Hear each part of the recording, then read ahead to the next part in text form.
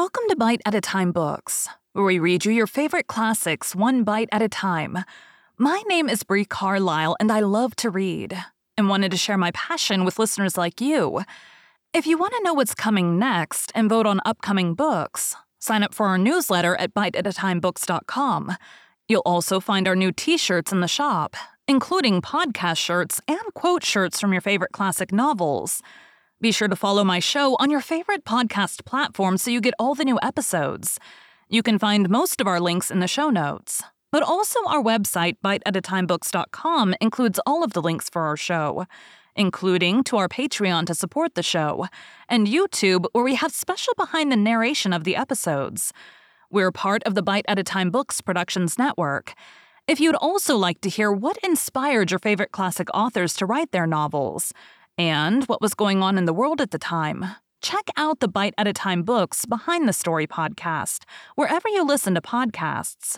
Please note, while we try to keep the text as close to the original as possible, some words have been changed to honor the marginalized communities who've identified the words as harmful, and to stay in alignment with Bite at a Time Books' brand values. Today we'll be continuing Rilla of Ingleside by Lucy Maud Montgomery. Chapter 14. The Valley of Decision. Susan kept the flag flying at Ingleside all the next day, in honor of Italy's declaration of war. And not before it was time, Mrs. Doctor dear, considering the way things have begun to go on the Russian front. Say what you will, those Russians are kittle-cattle. The Grand Duke Nicholas to the contrary notwithstanding. It is a fortunate thing for Italy that she has come in on the right side, but whether it is as fortunate for the Allies, I will not predict until I know more about Italians than I do now. However, she will give that old reprobate of a Francis Joseph something to think about. A pretty emperor indeed, with one foot in the grave and yet plotting wholesale murder. And Susan thumped and kneaded her bread with as much vicious energy as she could have expended in punching Francis Joseph himself, if he had been so unlucky as to fall into her clutches. Walter had gone to town on the early train, and Nan offered to look after Jims for the day, and so set Rilla free. Rilla was wildly busy all day helping to decorate the Glen Hall and seeing to 100 last things. The evening was beautiful, in spite of the fact that Mr. Pryor was reported to have said that he hoped it would rain pitchforks down, and to have wantonly kicked Miranda's dog as he said it. Rilla, rushing home from the hall, dressed hurriedly. Everything had gone surprisingly well at the last. Irene was even then downstairs practicing her songs with Miss Oliver. Rilla was excited and happy, forgetful even of the Western Front for the moment. It gave her a sense of achievement and victory to have brought her efforts of weeks to such a successful conclusion. She knew that there had not lacked people who thought and hinted that Rilla Blythe had not the tact or patience to engineer a concert program. She had shown them. Little snatches of song bubbled up from her lips as she dressed. She thought she was looking very well. Excitement brought a faint, becoming pink into her round, creamy cheeks, quite drowning out her few freckles, and her hair gleamed with red-brown luster. Should she wear crabapple blossoms in it, or her little fillet of pearls? After some agonized wavering, she decided on the crabapple blossoms, and tucked the white waxen cluster behind her left ear. Now for a final look at her feet. Yes, both slippers were on. She gave the sleeping Jims a kiss. What a dear little warm, rosy satin face he had, and hurried down the hill to the hall. Already it was filling. Soon it was crowded. Her concert was going to be a brilliant success. The first 3 numbers were successfully over. Rilla was in the little dressing room behind the platform, looking out on the moonlit harbor and rehearsing her own recitations. She was alone, the rest of the performers being in the larger room on the other side. Suddenly she felt 2 soft bare arms slipping round her waist. Then Irene Howard dropped a light kiss on her cheek. "Rilla, you sweet thing, you're looking simply angelic tonight. You have spunk. I thought you would feel so badly over Walter's enlisting that you'd hardly be able to bear up at all. And here you are, as cool as a cucumber. I wish I had half your nerve." Rilla stood perfectly still. She felt no emotion whatever. She felt nothing. The world of feeling had just gone blank. Walter, enlisting, she heard herself saying. Then she heard Irene's affected little laugh. Why, didn't you know? I thought you did, of course, or I wouldn't have mentioned it. I am always putting my foot in it, aren't I? Yes, that is what he went to town for today. He told me coming out on the train tonight. I was the first person he told. He isn't in khaki yet. They were out of uniforms, but he will be in a day or two. I always said Walter had as much pluck as anybody. I assure you I felt proud of him, Rilla, when he told me what he'd done. Oh, there's an end of Rick McAllister's reading. I must fly. I promised I'd play for the next chorus. Alice Clow has such a headache. She was gone. Oh, thank God she was gone. Rilla was alone again, staring out at the unchanged, dreamlike beauty of moonlit Four Winds. Feeling was coming back to her. A pang of agony so acute as to be almost physical seemed to rend her apart. I cannot bear it, she said. And then came the awful thought that perhaps she could bear it, and that there might be years of this hideous suffering before her. She must get away. She must rush home. She must be alone. She could not go out there and play for drills and give readings and take part in dialogues now. It would spoil half the concert. But that did not matter. Nothing mattered. Was this she, Rilla Blythe, this tortured thing who had been quite happy a few minutes ago? Outside, a quartet was singing "We'll Never Let the Old Flag Fall." The music seemed to be coming from some remote distance. Why couldn't she cry as she had cried when Jem told them he must go? If she could cry, perhaps this horrible something that seemed to have seized on her very life might let go. But no tears came. Where were her scarf and coat? She must get away and hide herself like an animal hurt to the death.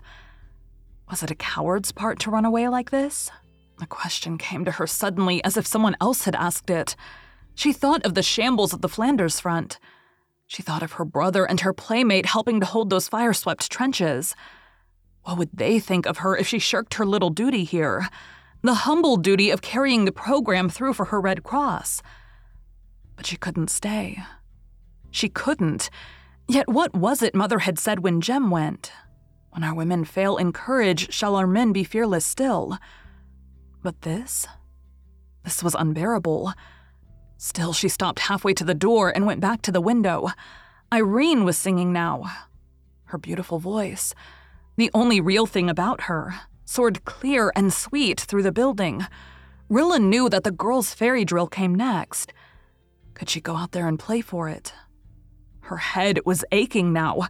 Her throat was burning. Oh, why had Irene told her just then when telling could do no good? Irene had been very cruel. Rilla remembered now that more than once that day she had caught her mother looking at her with an odd expression. She had been too busy to wonder what it meant. She understood now. Mother had known why Walter went to town but wouldn't tell her until the concert was over.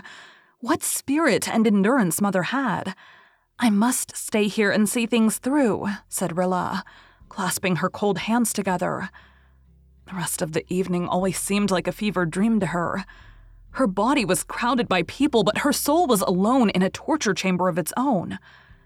Yet she played steadily for the drills and gave her readings without faltering. She even put on a grotesque old Irishwoman's costume and acted the part in the dialogue which Miranda Pryor had not taken. But she did not give her brogue the inimitable twist she had given it in the practices, and her readings lacked their usual fire and appeal. As she stood before the audience, she saw one face only, that of the handsome, dark-haired lad sitting beside her mother. And she saw that same face in the trenches, saw it lying cold and dead under the stars, saw it pining in prison, saw the light of its eyes blotted out, saw 100 horrible things as she stood there on the beflagged platform of the Glen Hall, with her own face whiter than the milky crab blossoms in her hair. Between her numbers, she walked restlessly up and down the little dressing room. Would the concert never end? It ended at last. Olive Kirk rushed up and told her exultantly that they had made $100. That's good, Rilla said mechanically. Then she was away from them all. Oh, thank God, she was away from them all. Walter was waiting for her at the door. He put his arm through hers silently as they went together down the moonlit road. The frogs were singing in the marshes. The dim and silvered fields of home lay all around them. The spring night was lovely and appealing. Rilla felt that its beauty was an insult to her pain. She would hate moonlight forever. "You know," said Walter. "Yes, Irene told me," answered Rilla chokingly. "We didn't want you to know till the evening was over. I knew when you came out for the drill that you had heard. Little sister, I had to do it. I couldn't live any longer on such terms with myself as I've been since the Lusitania was sunk.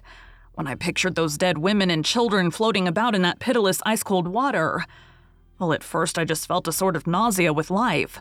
I wanted to get out of the world where such a thing could happen. Shake its accursed dust from my feet forever. Then I knew I had to go. There are plenty without you." "That isn't the point, Rilla, my Rilla. I'm going for my own sake, to save my soul alive. It will shrink to something small and mean and lifeless if I don't go. That would be worse than blindness or mutilation or any of the things I feared. You may be killed." Rilla hated herself for saying it. She knew it was a weak and cowardly thing to say, but she had rather gone to pieces after the tension of the evening. "Comes he slow or comes he fast? It is but death who comes at last," quoted Walter. "It's not death I fear. I told you that long ago. One can pay too high a price for mere life, little sister. There's so much hideousness in this war, I've got to go and help wipe it out of the world. I'm going to fight for the beauty of life, Rilla my Rilla. That is my duty. There may be a higher duty perhaps, but that is mine. I owe life and Canada that. And I've got to pay it. Rilla, tonight, for the first time since Jem left, I've got back to my self-respect. I could write poetry." Walter laughed. "I've never been able to write a line since last August. Tonight I'm full of it. Little sister, be brave. You were so plucky when Jem went." "This is different." Rilla had to stop after every word to fight down a wild outburst of sobs. "I loved Jem, of course, but when he went away, we thought the war would soon be over, and you are everything to me, Walter." "You must be brave to help me, Rilla my Rilla. I'm exalted tonight, drunk with the excitement of victory over myself, but there will be other times when it won't be like this. I'll need your help then." "When do you go?"